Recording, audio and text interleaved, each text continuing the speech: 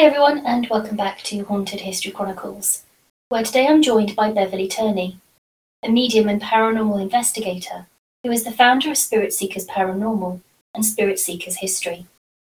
Beverly has the real privilege of being able to help support a number of different locations in sharing their history and paranormal aspects with the community. I was able to chat with her about one of these locations in Ilfracombe, which is a beautiful seaside resort on the North Devon coast, and has a range of fabulous locations and places to visit. First listed as a corn mill in 1795, and the subject of our chat today is some of its history and paranormal activity. So let's get started and say hello to Beverly and find out a little bit about her.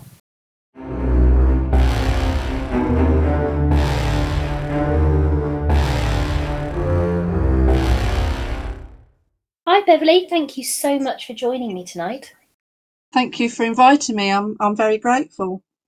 I can't wait to chat about the location we're going to explore today. It sounds absolutely phenomenal. Before we dive into this location, do you want to just say a little bit about yourself, introduce yourself and, your background, how you became interested in the paranormal? Yes, I was about 10 years old when I realised that I had been given a gift and worked on it from there. Didn't tell anybody for quite some time. And then when I realised I had quite a large ability, I started to travel around the country looking at how different mediums worked, sussing out who was the real ones and who wasn't. And that's generally how I learnt to deal with the ability that I'd been given. And that is what, and living in a haunted house, which I grew up in. And that's really how I became into the paranormal. I think it's something that when you speak to other mediums or people who are sensitive, it can be an interesting journey to get to that point where they really are comfortable to start sharing that, this is something that I'm able to do, because there is that taboo, that stigma around it, I think sometimes, sadly.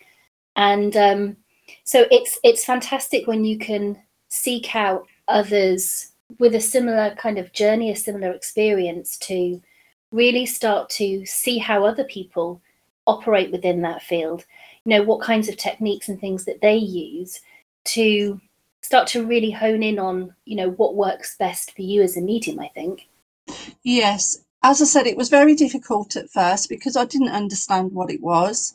And then you have to then go round and find the right people that can help you and teach you and guide you. And as I said, I didn't tell anybody for a long time. But then as I sort of grew up, I started then to look at buildings and things like that I liked.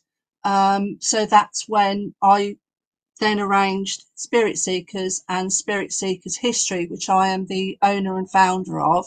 And I then put the two together and started doing documentation. And from there, my documentation has just taken off. And I have been to all the churches around the country. I've been to all the, beautiful historic places. I've done documentation, some of them that have taken 10, 15 years or more. And I've got so many years of this now all filed away. And I'm very, very grateful to everybody that has allowed me to go in and do that. And from there, I've been invited all over the country to do documentations, to do my mediumship. And it's just really, really taken off. Sounds incredible. I mean, just that opportunity to investigate such a wealth of different types of locations and to travel the length and breadth of the United Kingdom to explore and document some of the things that you must have the opportunity to document is just an incredible opportunity. Really jealous. Well, from there, it leads on to other things. So I've been involved in a couple of court cases where, I've been asked to do certain things or to gather certain information. And that's obviously, really, really hard to do. I've also then was able to get in contact with the local churches that I deal with as well. And I'm very, very lucky. I have a beautiful priest who guided me through, and I am now fully baptised into the Church of England as a fully working medium. I don't work for the church, but if anything did happen, I could be called upon. So you have to sort of make sure that you don't get the wrong idea when I say that. I've been very, very lucky in the respect that I wanted to be baptized because religion has always been something that is very true to me. And my priest came along and helped, it had to be written away to the Vatican, because obviously it's something that mediums are not sort of good on. And I was accepted, and I'm very, very lucky to have had that opportunity. That's incredible. And in terms of if there was anybody else listening who feels that they're sensitive, would you recommend following the same kind of route of seeking out spiritualist churches, to find other like-minded mediums, to explore what other mediums are doing to kind of help them in that practice and that journey? Was that something that you would recommend as a starting point? I think they have to have the ability to know what they know themselves, what they know. There are some mediums who can only hear or, be clairaudient. If you've got the whole thing, then obviously as a medium, you have to realise your own ability first. And then from there, I would say, yes, do lots of research, go lots of spiritualist places, be very, very aware of the people around you who are not quite on the ball, as they say, and take it from there. Most people are offered to do all these, like do this course and do that course. I don't think that that's advisable, because the field is not recognised in that respect. So I think whatever you learn has got to come from within you. I think that's really solid advice. And I really kind of appreciate that, you are approaching investigating locations with that integrity of bringing what you are able to do with you as a medium, but also all these other aspects of looking at and exploring the history and trying to preserve that, the heritage of the location, and really kind of getting to the heart of true paranormal investigating as I kind of see it, which is to want to explore that location time and time again, to really start to build up this clearer picture of the kind of activity that you might experience there, to have those questions and just keep adding to those questions and adding to the experiences that help to maybe prove or disprove some of the questions that you've got. And I think that level of intensity, that level of experience, that level of enthusiasm for what you're doing is something that I think if we had more of that within the paranormal field, we'd have some incredible documented, reports, accounts, details of paranormal activity for so many locations that would be phenomenal to then look at and really interrogate to see what it is that they're showing you. Yes, absolutely. I think, when you do a documentation, I mean, like I said, some of my documentations may go on for many, many years. And I don't like to know everything up front. I want to learn it. I want to appreciate it. I want to be able to say, right, this week I've come up with that. Go away, research, find out, so that everything that I document can be validated more than anything. And when I get invited to all these lovely places, it's so refreshing to know that they have come to me to say, look, we have a beautiful building here. Can you document it? Can you tell us if there's anything here? How can we help ourselves, and how can we help the spirits within them? Because we have to understand that with most of these beautiful buildings come spirits, and you have to respect them. And if you go charging in there, it's just not good for either the investigator, the building, or the owners. I think you have to have an appreciation of everything that's around you and everything that's within it. Oh my goodness me, I just couldn't agree with that sentiment more. I mean, it's absolutely very much true to what I think. And I think you're right, that level of respect comes into all aspects of paranormal investigating, whether it's the building itself, the owners, the location itself, the rest of the people who live in that village, that town, the spirits that might be part of that location, the history of the location, the heritage. Absolutely. I mean, so many different aspects that I think we as investigators and we as explorers within this field, investigating the questions that we have a real duty to try and get some of that right and to do it well and to do it with credibility. Because if we don't, we're destroying something beautiful. We could be destroying history. We could be putting out misinformation. We could be damaging the reputation of that location and making it very difficult for them to then continue, in some manner that maybe they're operating in. You can upset the locals. Damage could be done to a beautiful building. I mean, there's so many things that could go wrong. And I think we really do have to, if we care about it in everything that we do. Yeah, absolutely. Because when you go and do a venue, or when I do a venue, I like to look at the land. I like to look whether any atrocities around it. I like to know, any deaths that may have occurred recently, because you have to avoid all of those. And if you are within that area of, say, an atrocity or something that would happen, then you have to be very, very careful not to bring up any of that. There's so many investigators nowadays that go charging into buildings. They go into fields and things and think, oh, there's a building there, it's derelict, when it's actually possibly not. And there's no respect for the buildings, the land, the owners. And you have to do this properly. If you're going to do it, if you're going to do documentation, I would say, look, you have to have the mindset.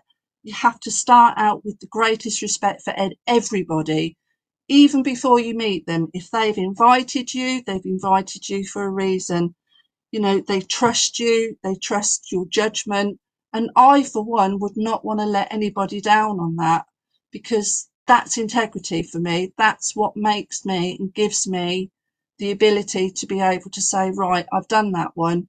Now somebody can, come in. I might be able to set up an event within that building, which is going to give them money, is going to help them, it's going to get them through a winter period. And then it opens it up to the paranormal world of places that probably would never be opened up to the paranormal world. And that's what's important. And again, I think this is what I admire so much about what you're doing, because, the fact is you obviously do have the trust of lots of different people who allow you into these locations, allow you to open them up to the public, to get to explore some real hidden gems that maybe don't get the same kind of spotlight as really large castles or other manor houses that are very well known around the world, for example. And here you are able to give back something to these locations that helps them to continue to survive, so that they're going to be able to be there in hundreds of years' time for other people to enjoy. And, the fact that you are bringing in that community, the wider community of the area, so that these locations really are getting the love that they deserve to help them to do that, I think is phenomenal, not just for these locations, but a real bonus then that paranormal enthusiasts are getting into places that they wouldn't normally get into, which is great. Yeah, absolutely. I mean, Ilfracombe itself has so much to offer. I mean, we have Chambercombe Manor. We're now currently losing that. We had a beautiful roundhouse, which only opened to the public once a year. I was very, very lucky to be able to go in and document that. We've now lost that. We have a beautiful building called Watermouth Castle, which, was opened up for the children to go in. We are now losing that. We lose so much history at the drop of a hat, either through COVID or, people can't afford to keep these buildings open. If I could help them to try to save that history by involving the community, and once you involve the community, they will help you, just like they've loved the mill that I'm going to talk about tonight. Yeah, and like I said, I just really appreciate that, because I think you're so right. There are locations, there are places that just disappear overnight for whatever reason, COVID, winter months, just the difficulty in terms of how we're all really living, I think, at the moment around the world with rising living costs. And, these are locations that can really struggle to bring people in, that it doesn't take much that can really make it difficult for them to keep going and to pay those costs. And, the fact that you are there giving them another means of opening up their location so that it can be really appreciated by many, I think is phenomenal, because I think there's nothing sadder than going through a village, going through a town and seeing another pub that's closed down, that's hundreds of years old, that has incredible history, or, an old bakery or a really old little kind of house that's been having people in to explore the history of those locations. I mean, it's just terribly sad to me, really sad. It is, like I said, it is really, really sad to lose so many locations. I think, I mean, everything that I do for free. I've never charged anybody for anything, and I never will. I do all the posters, I do all the advertising, I do all the events. I plan for the events, I make food for the events, I do everything, and I do it because it's what I love, it's what I know, and it's what I know I can give to a community and to a venue. So, if I can give something, it's lovely when, the community and the venue can give something back. And again, this is where I just think I'm so appreciative of the fact that you do that, because I think you can just really see in all of that, and you can hear in all of that just that real passion for what you're doing. And I think that's obviously why so many people trust you with the locations that they do, one of which is Biddlescombe Mill in Ilfracombe, which, oh my God, the pictures, oh, it just looks such a phenomenal location. Do you want to tell us a little bit about it, its history? Because it's one that dates back quite a while. It's an old building. Biddlescombe Mill was first listed as a corn mill in 1795, and it stood within the parks of Bickerscombe Park. When it reached the end of World War One, it was just left. And it wasn't until the 1960s that the Rotary Club decided to do something about it and, sort of rebuild it. The park was actually opened on the 2nd of January 1911. So the grounds that this beautiful building stands in, and that was extended in 1937, and the mill has always been there, and it's just, gone on and on and on. But in 1938, there was actually a discussion to demolish the mill, and they were going to build 2 rural cottages there. And I'm really, really happy that they decided not to do that. So from there, it's just gained strength and strength and strength, and it's just gone on. And mills are not something you typically see many surviving examples of them. No.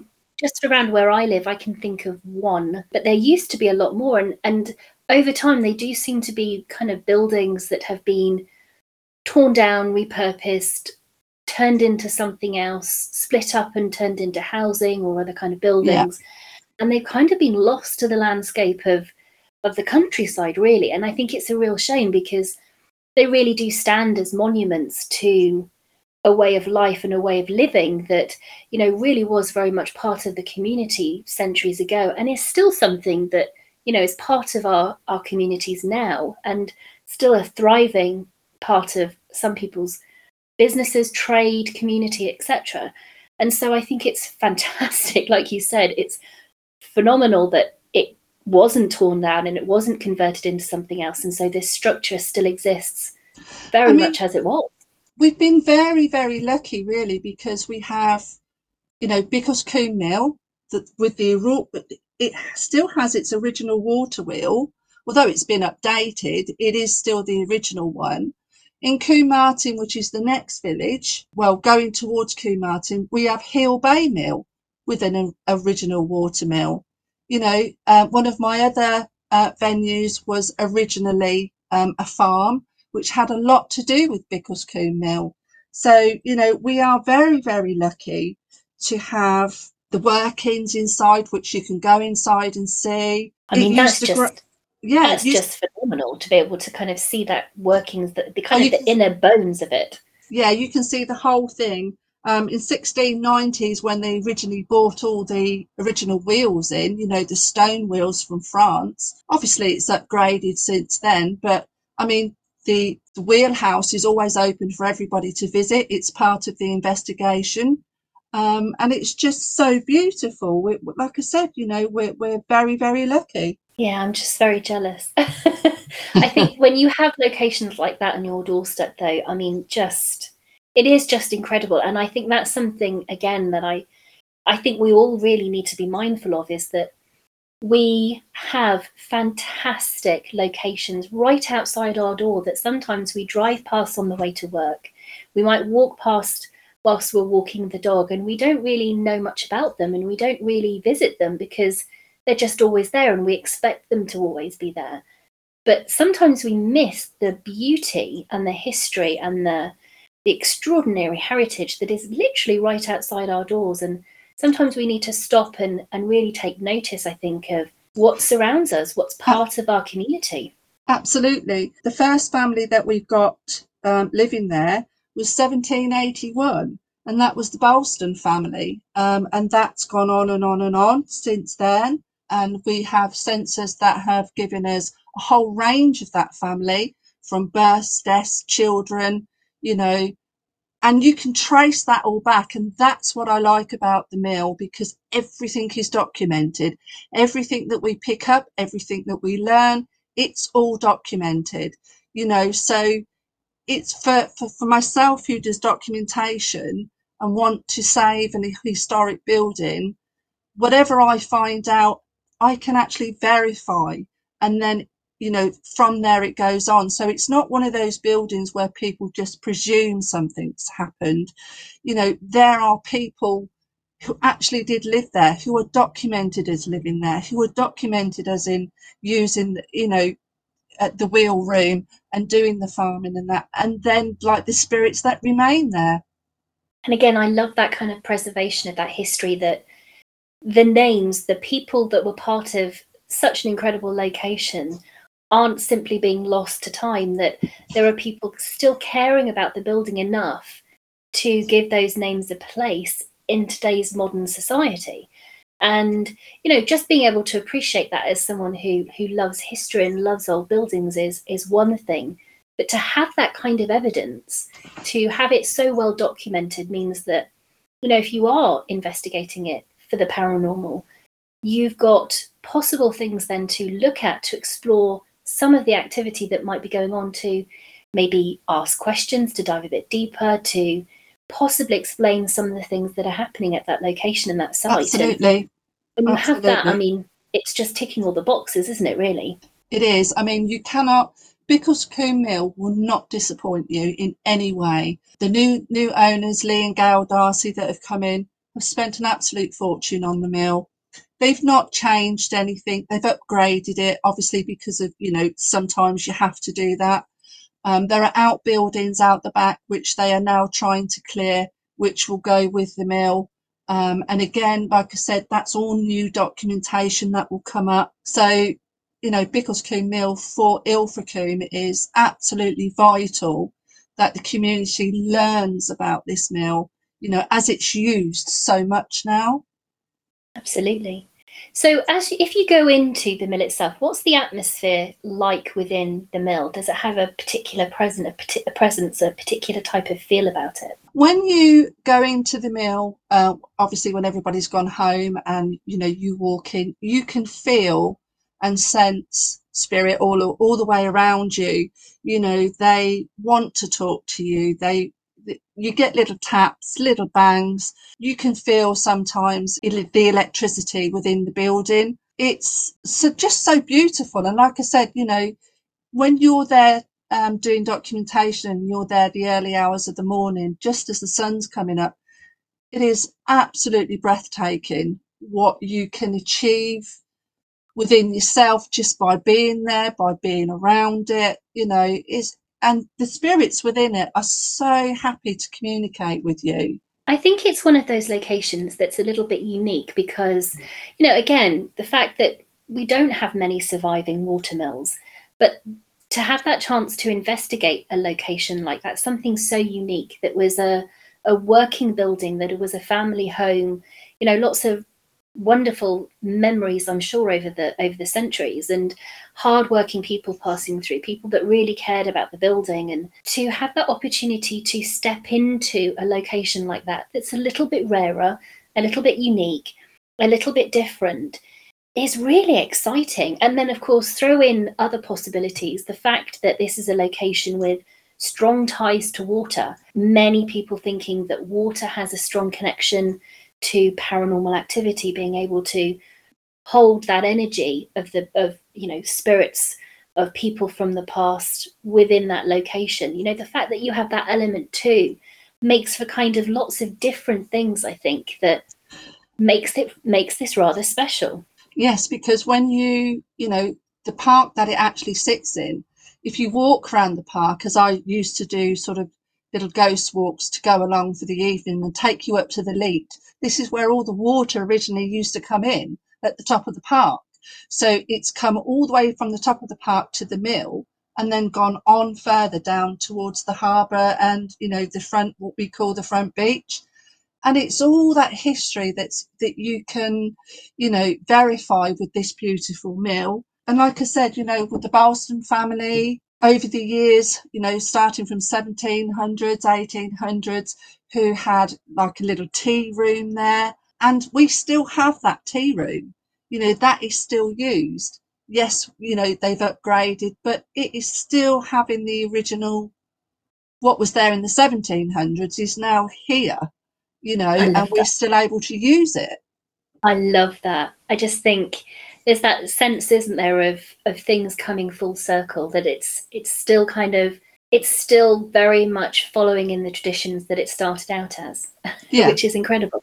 it is. It's like I said, you can't get that anywhere else. And like I said, and the spirits within it are all documented. You've all got like the children that used to work there, and so the history of that in itself, with all the workers that have lived and died, and are still currently within that mill, is phenomenal.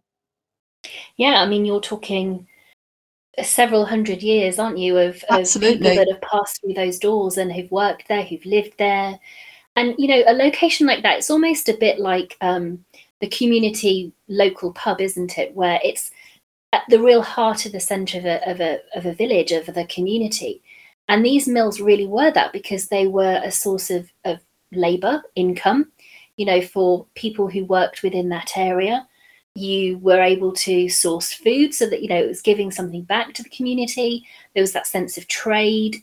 It was really very much right there in the middle of the workings of the village, the town, wherever these kinds of locations were.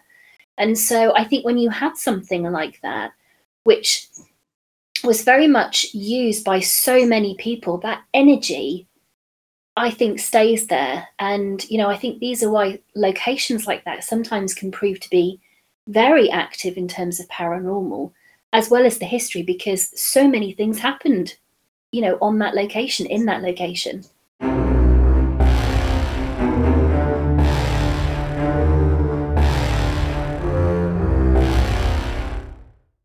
Before we head back to the podcast, if you haven't already visited the Haunted History Chronicles Patreon page, now is the perfect time to join, to listen and enjoy a multitude of additional podcasts and materials. With the midwinter lights dimming, you can look forward to daily accounts of hauntings and ghosts for each day of the month of December, spooky content to lead through Christmas and beyond into the new year. So if you want to enjoy some of those Victorian macabre traditions of gathering for ghost stories, why not find us using the link in the podcast notes and prepare to enjoy some haunting tales as you warm yourself by a fire. And now, let's head back to the podcast.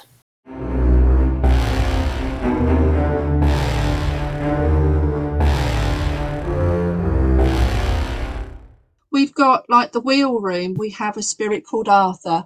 Now, Arthur used to work with the flour sacks, and unfortunately one of the chains broke and it actually fell on him. So he passed there, but he is documented as working there. So we have him who we communicate with quite a lot within the wheel room, and he looks after a little boy called George. Now, George was one of the little children that used to work within the mill, because obviously children had to work in those days, and he would help put the flour sacks on the carts. Unfortunately, one of the carts one day did actually hit him. So Arthur brought him back into the wheel room, and unfortunately George died. And now Arthur looks after George and will only allow George to communicate when he feels that he can trust you, that you're being respectful, because obviously in those days respect was a big thing for, for those, types of people. Yes, they were sort of mere workers or classed as mere workers, but you have a sense of these people when you learn how to talk to them. So the wheel room is extremely active, and on many, many occasions has had, sensors going off, things like that. But not only sort of do you use paranormal equipment, but sometimes you can audibly hear them whispering. They're that loud that they can whisper to you, and they clink like the metal on the grinding wheels. So that's also a very good indication that they are willing to communicate, and that's just the wheel room. And again, I think what makes this location unique is this, the types of sounds, the types of activity, very much intrinsically linked to how it was used, is again just a really exciting thing to kind of explore, isn't it? To again have that sense of history, but to have those echoes of the past coming through with the spirits that are attached to it, and just the fact that you've got that kind of activity in that one spot, just the wheel room, is just again a really strong indication of just how much of a draw this location really is. And for someone who loves the paranormal, I think would be so enthusiastic to go and explore if they haven't heard of it, to see what kinds of things it throws up, because it is unique. It's rather special. You don't get to explore these types of locations often. No, and when you actually enter Bicklescombe Mill and you go into the tea rooms to the left, you've got the original sort of room downstairs with the fireplace, and within there we have a lady called Elizabeth. Now we know she is documented on the Bilston family, but there are many Elizabeths, so we're not quite sure which one she is. But she used to sit and do sewing there, so you'll hear her coming along. You will smell things like rose water. You will smell floral perfumes. Now she has a lady that we called Aggie, who would have been her first lady if you're coming down the centuries a little bit. And Agatha is very protective over Elizabeth, so you'll hear her tut every now and again, which is quite funny, because if you're asking certain questions, you'll hear an outward tut, as if to say, well, I'm not going to answer that. And that's really, really good. But then when you go upstairs, you have another set of spirits who, like saying, mentioning Corinne came down and we did a documentation there one night, and we used German music and we used war music, and they thoroughly enjoyed it. And we had monitors and sensors going off all over the place. Upstairs in the mill, we have a gentleman by the name of Frank. He's not so friendly, but he wouldn't harm you or anything like that. But he walks around with a cane. So you'll hear his cane, and he'll click it on the floor. But with the other documentations that I've done, I've actually linked Frank now to about 5 other businesses within Ilfracombe High Street, where he used to be like an owner of several businesses, and his daughter, Charlotte, would actually go around and collect the rents from these places. So this is all linked. You can link these certain spirits, like you can link Arthur to Heel Bay Mill and Larston House, when it was a farm and not Larston House. And that's what I like about it. It's the documentation of these spirits that are not just known at one location, but several locations.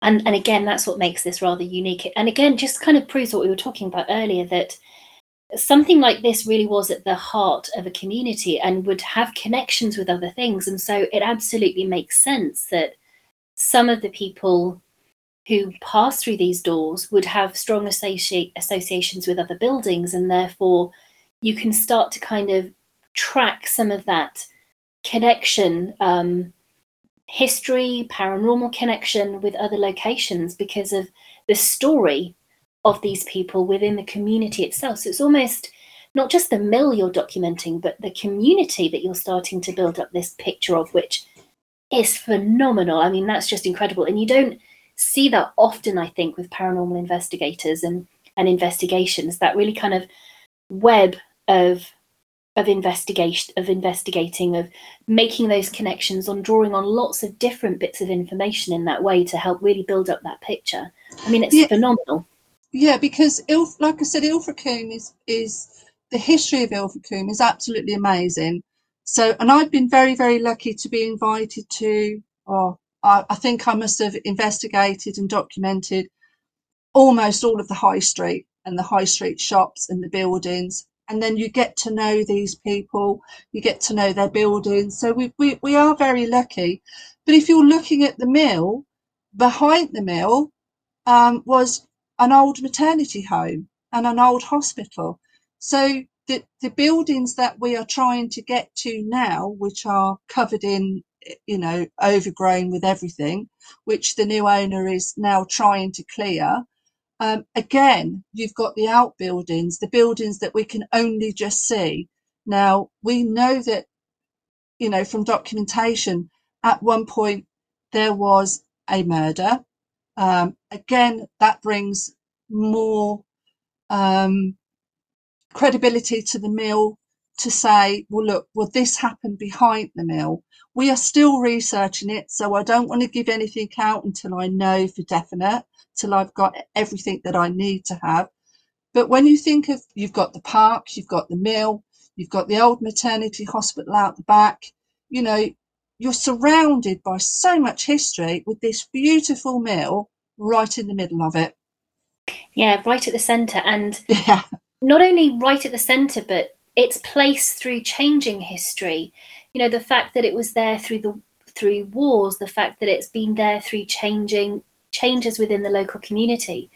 And you can see that then in the types of evidence, the types of activity that you experience. And that's where I think it can be really exciting going in and investigating a location like that. The fact that you can try different things out to see what activity it generates. The fact that using different types of music, what does that bring about? Recreating scenes that would have been reminiscent of how it was used in different ways in its past. What does that create within the mill itself? There's so many things to explore, and I think when you have access to a location like that, I mean, it's just the sky's the limits, isn't it, really, in terms of what you can try and do and try and uncover. And that's just, again, I think, the really exciting part of investigating. Yeah, and I think, with the appreciation of Lee and Gail, the new owners, who have, like I said, put so much into the building, to really respecting the building, because, they don't live in town. So, they've come in, they've taken on this beautiful mill. They're very, very respectful to both spirits. They're very keen to learn. We did one up there for Devon. We did a night for Devon Live for the local media to try to get the mill out there and sort of explain what goes on. And to be perfectly honest, the owners have come forward and given so much back to the community as it is now. I've been able to host the children's Halloween party, which has been there for 20 odd years. And then obviously COVID hit and the poor little kiddie's got nothing. So they've, allowed me to go in, and we've done that. And then we did a sparkler one. We're going to do a Father Christmas one. So they're giving as much back to the community as the community give him by visiting the mill, hiring the mill, having meals at the mill, and it works both ways, and it's absolutely perfect because the community has taken on now the mill and the owners, as they have now given so much appreciation back to the community. And that's what's so important, because if you can get the community to understand the history of a beautiful building, they will appreciate it, and therefore it will continue to be used. Whichever, I mean, I've seen so many owners come and go, and being able to still go in and document it is just perfect for me. And like I said, for the community wise, it's just stunning. And I think when you have the community on board, that's when you really start to kind of unearth these maybe hidden stories about the mill. Grandmother that comes out of the woodwork and tells you of a story that they had from their childhood, or something that's been passed down in their family, some connection maybe with someone in their past history that maybe worked there or knew something about the location. You start to kind of hear these things, don't you? Because they see you really genuinely caring about that property, and so you start to hear these stories along with it. And again, it's just building up that large documentation, that kind of portfolio of experiences that over time can then really lead to some pretty insightful thoughts and experiences that otherwise would be missed if you were just going in occasionally to explore a location. When you really get to know the bones of it, the soul of that place, the history, the people, the community, I mean, you're really tapping into so much more than you would otherwise be able to. I mean, I've been very, very lucky, because I've been contacted by a lot of people who've sort of sent me private messages and gone, oh, we used to go there years ago, and, this happened over 20, 30 years ago.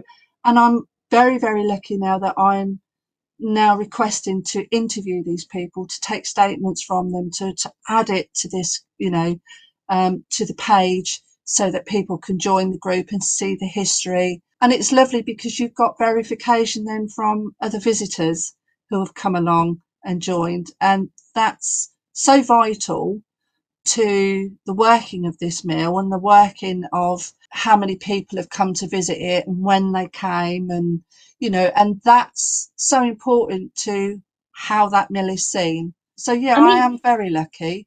it's just phenomenal to see a location vibrant, to see it being used in so many different ways. Like you mentioned, having Halloween parties there for children, having it opened up for people to come and sit down and eat, having it being able to be used for a paranormal investigation, to have someone come and enjoy a cup of tea and sit in the tea room like they would have done hundreds of years ago. There's something really quite satisfying and special to see a building like that still being used and alive like that, with people coming in and out of its doors. And I think that's what we've got to try and continue to strive to see happen, really, so that we don't lose these incredible locations like we've mentioned. Yeah, and that is so important. And like I said, the owners have now sort of said, look, if anybody wants to book a party, they won't, charge for the hire of the building. It's done to however somebody can afford to do it, which again is beautiful in its own way, because like I said, they're giving a beautiful venue out. There's so much there that we can, utilize it for. But then, that history is solid. That history is never going to change about that building. So regardless of how it may change, that history is there. That's always going to be there. And the people that come to investigate it, or hire the mill, or just want to come up and do a documentation with me, I'm very happy for somebody to sort of say, look, we want to come and have a look. We can't afford to hire it, but can we come up with you and just have a look at it, come and see it, and then they put it on their group pages. I'm happy to do that, because it all gets it out there, and that's what's important, is everybody knows about all the types of buildings that are within a community. And the more that goes out and the more that's spread, the more likely these places are to stay open, to get the help that they need, that we can't get from the government, that you can't get from the lottery fund, and then we lose them. So Yeah. it is really, really important that people want to take the interest in this building, I'll help to do that in any way I think is necessary to get it out there. And it's such a unique, such an incredible location. I mean, just the history, but then hearing some of the activity that you've tapped into, you know, within different levels of the building and its uses, the types of sounds that are heard, the types of smells that are heard. I mean, this is a real range of paranormal activity. And again, if it opens up this location to others to explore some of that, that's an incredible opportunity that I really do hope that people listening, you know, paranormal groups, people who enjoy exploring the paranormal, people who enjoy exploring the history, really take to heart and want to come and seek this location out. And, you know, I hope if they do, that they have the kinds of experiences that you're talking about, because, you know, it sounds such an incredible location that I think people coming away will have had a really good experience, something very different. And, you know, you can't really complain about exploring something as unique and as magical as this location sounds. Yeah, absolutely. I mean, for the paranormal lover to hire out the venue and come in, we all know as investigators that we can't expect them to perform. You know, No. it's how you go in, it's how you present yourself to the spirits. And paranormally wise, they won't be disappointed. There is so much there. You know, you get touched, you get sensations from the children, you get little tugs from the children. You know, because like I said, you know, through all the years there've been so many children there, and people look at the flour mill, you know, and if you didn't know the history, you would think it was just adults, but you do get the children. Some of them are quite funny.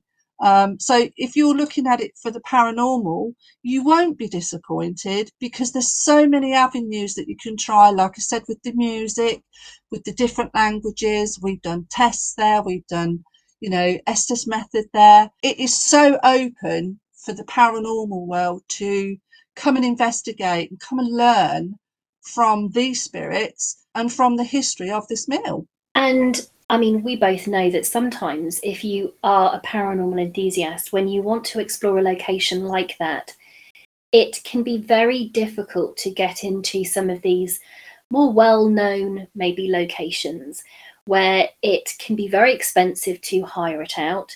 It can be very difficult in terms of where you can have access to. You know, you're not able to necessarily explore as much of the property as as you think.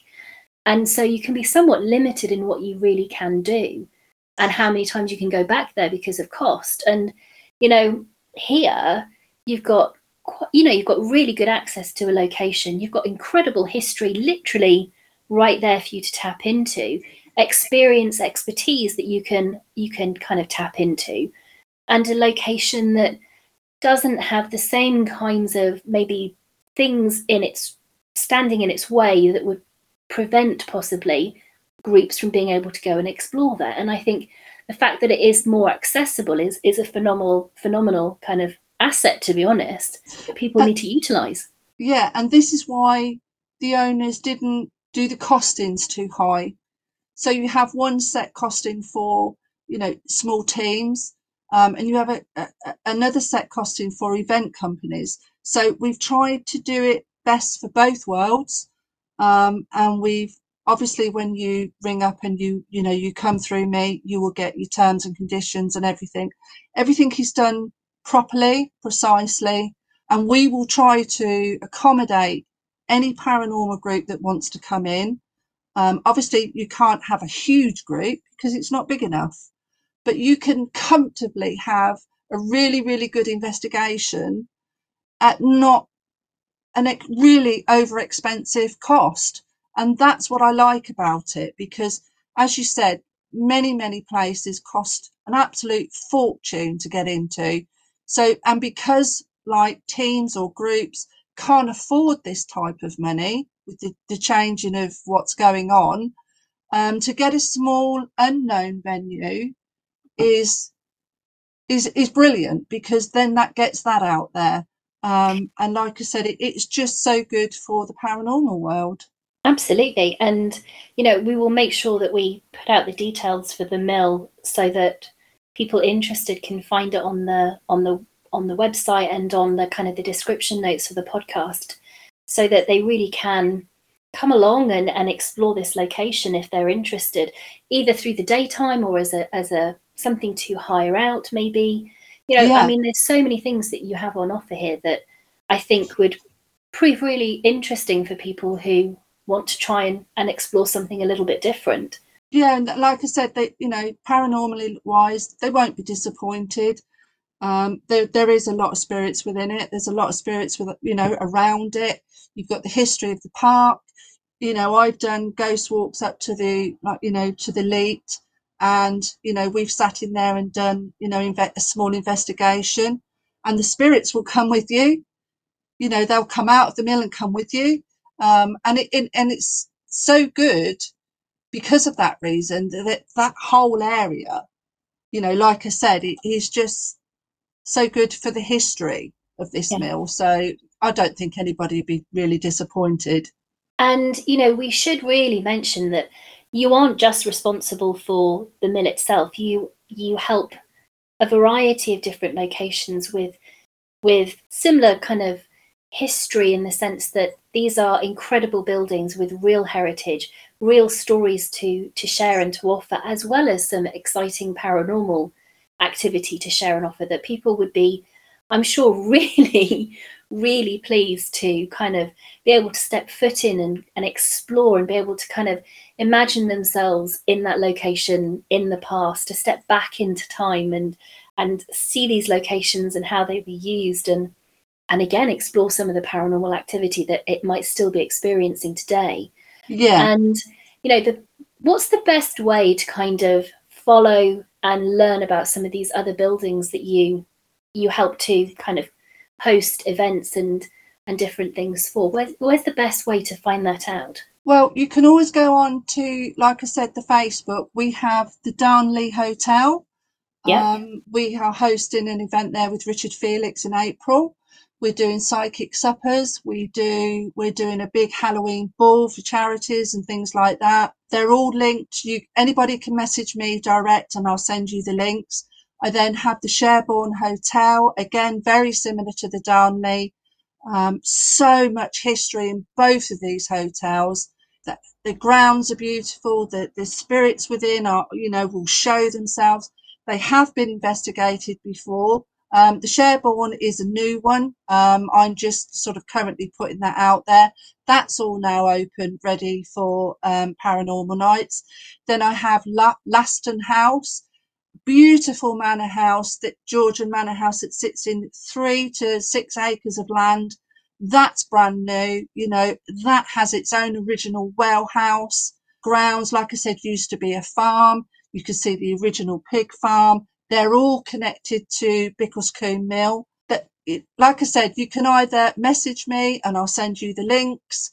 If you go to Spirit Seekers or Spirit Seekers History, you know, I'll accept you on there. There's loads of history, loads of places that I've documented, loads of events. There are offers, you know, events that are going to take place. You know, there are offers for free hire for, you know, certain buildings, and you just pay for your parties or whatever it is to go in.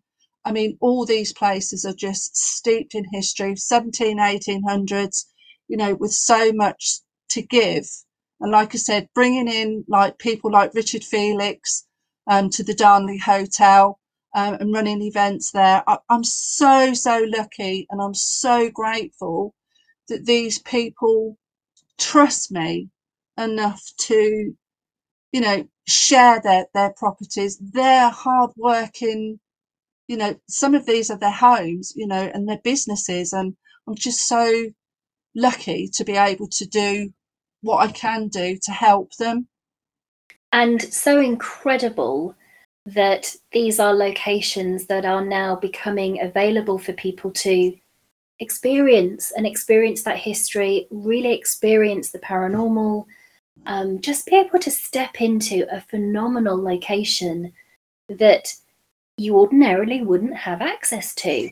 And Yeah, you're opening them up in a way that allows people to do that in a variety of different ways. And again, I think that's exciting, that you know, you're really thinking about different ways to open the buildings up and to have them explored. And so people have different things that they could experience depending on what type of event or experience they're really looking for as something to maybe try. And we will definitely make sure that we pop your Facebook information for you personally, so that anyone who really does want to maybe try a range of some of these different locations that you've mentioned briefly, to see this kind of portfolio of different locations, and just to get in touch if they're interested in maybe trying to hire something or to do something in the future.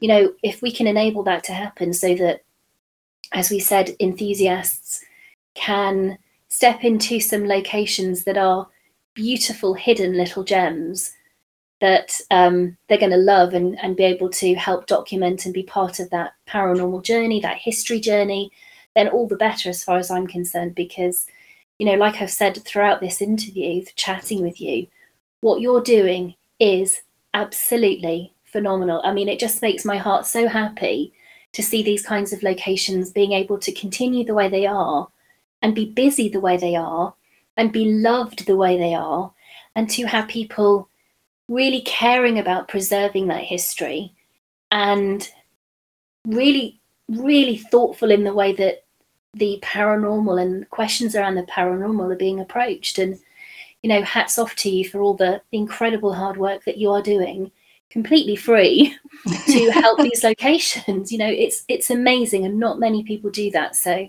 No, and honestly, well done. like I said, I'm just blown away. And like I said, the owners of all these properties are so accommodating, and they will help as much as they can, and they will introduce as much as they can. So, I'm just so lucky that I'm able to have these guys as friends, as well as, being a booking agent for them.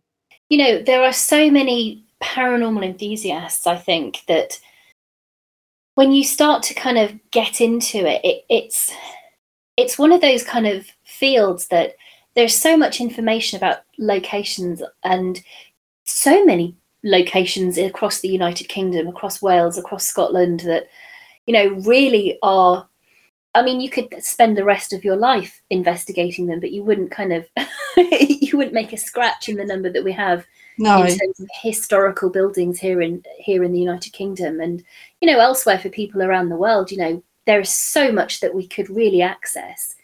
But sometimes it is these smaller, lesser known buildings that just don't have that kind of access, because they're not as well known. They're in these smaller community areas.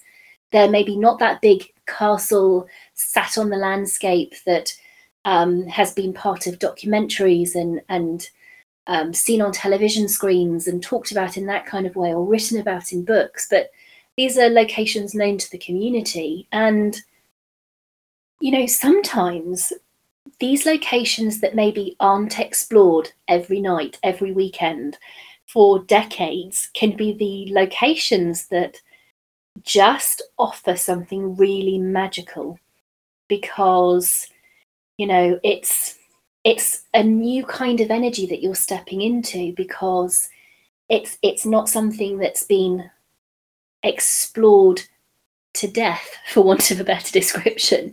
It can be the energy can be really high, and again, that just offers up so much opportunity, I think, to really to dive into something maybe not quite as well known, and to get your teeth into something really exciting, really unique, and pretty rare. And again, I hope anybody listening just takes the time to look at some of these locations, to click those links that I'll make sure that we put out for these locations and for you, to see if there's, something that maybe someone wants to go and explore in the future, or find out a little bit more, or do their own research. So many different ways that you can kind of get involved, I think. Yeah, and like I said, I think when we discover, and I've still got other venues to go and have a look at, I'm very, very lucky. They keep coming and they keep coming. And like I said, I would rather put them out there and do as a medium, to investigate these places, get them verified, get the terms and conditions all set up, so that everybody is comfortable and everybody can enjoy the venue. And I just hope that people that will listen will not be so encouraged to go to buildings that they think are derelict and break in and be disrespectful, that there are buildings now that are coming up that are affordable, that have the history, that have, you know, good owners who will accommodate you as long as you are respectful, and not go, you know, and break into somewhere that they shouldn't be, and to be respectful. And that, as a medium and a booking agent and a lover of the paranormal and history, that's all I ask is, you know, please be respectful, do it properly. You know, people are willing to help you if you help them. Oh gosh, absolutely. Oh, Beverly, chatting with you has just been absolutely a joy. I mean, just hearing about the mill. I mean, as I said earlier, it's just makes me really smile and really happy to see somewhere like that being talked about and to see the passion for it. So thank you so much for your time. I mean, it's just been incredible to learn a little bit about this location and what you're doing, and some of the little glimpses into some of these other locations that I hope people come and find. So thank you so much for your time. I'm so appreciative. No, thank you very much. I'm very, you know, I appreciate the fact that I can talk about, you know, these lovely venues. And, you know, if you want to come on the podcast in the future to talk about some of these other locations, or if there's something that you discover that, you know, you think should be out there for people to know to come and explore, then, you know, please keep the podcast in mind, because, you know, we'd love to chat with you in the future about some of these other locations that you have the privilege to go into, really, and to dive into them a little bit more. It'd be phenomenal to do that in the future. Yeah, just drop me a line and I'm sure I can fill it in. No, thank you Thank you. very much. Yeah, honestly, thank you so much. And I will say goodbye to everybody listening, and see you next time. Bye, everyone.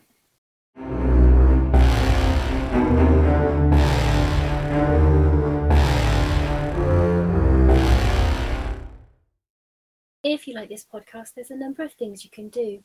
Come and join us on Facebook, Instagram, or Twitter. Spread the word about us with friends and family. Leave a review on our website or other podcast platforms. To support the podcast further, why not head on over to join us on Patreon, where you can sign up to gain a library of additional material and recordings, and in the process know you're helping the podcast continue to put out more content. On a final note, if you haven't read it already, then you can find my piece In Search of the Medieval in Volume 3 of The Feminine Macabre over on spookeats.com or via Amazon. Links to the book will also be in the episode description. Thank you everyone for your amazing support.